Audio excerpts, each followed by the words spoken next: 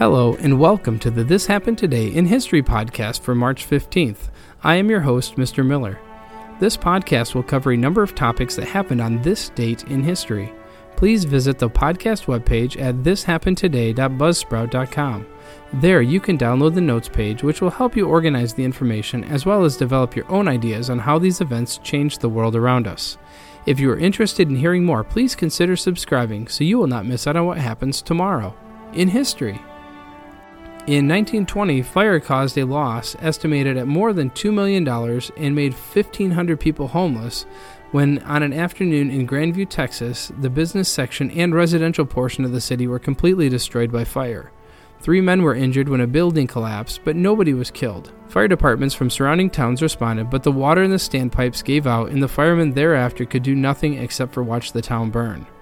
Automobiles, trucks, wagons, and other vehicles were pressed into service to carry the homeless people to neighboring communities. The V-shaped fire swept through the city, destroyed more than 200 of the very finest homes. The fire had destroyed virtually every business building and residence in the once beautiful city of Grandview. Mayor Williams of Grandview called a mass meeting of all citizens in the city park. A safety committee was organized to patrol the fire-stricken section and save property. The wind was blowing at such a velocity that embers from the inferno were carried for miles. In fact, a farmhouse 3 miles away from Grandview caught fire and was destroyed. In 1916, President Woodrow Wilson sent thousands of American soldiers into Mexico hoping to capture Pancho Villa, the Mexican revolutionary.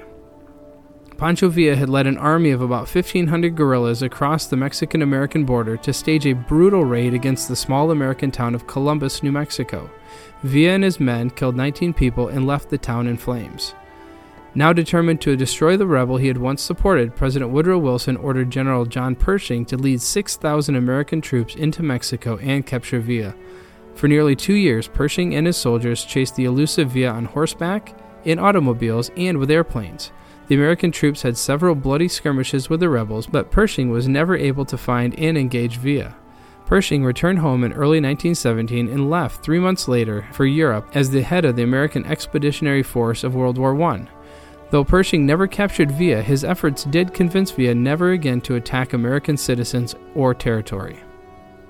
In 2006, a group of inspectors from the New York City Department of Transportation were on their usual rounds of bridge and tunnel inspections. The rounds were usual except for one discovery. Somewhere deep in the Manhattan anchorage of the Brooklyn Bridge, they stumbled into a hidden room filled with blankets, water, shock prevention drug, and 350,000 crackers.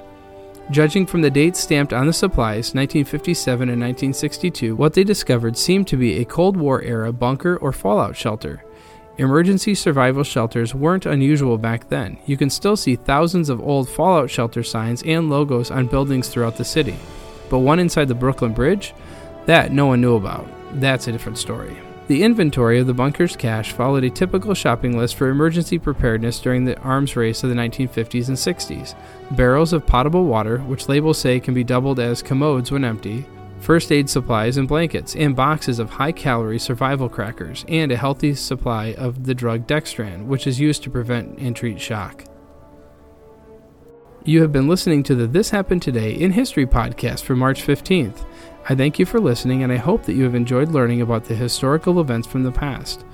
Thank you again to the following websites for the information regarding today's topics: thepeoplehistory.com, Grandview, Texas fires at gendisasters.com, Pancho Villa at history.com, and the Brooklyn Bridge Fallout Shelter at atlasobscura.com. The music used as the background track for this podcast is Americana, created by Kevin MacLeod on Incompetech.com. If you enjoyed the information and would like to hear more, please consider subscribing, as this will help keep the historical events in your feed in the morning each day. I hope you have a great day.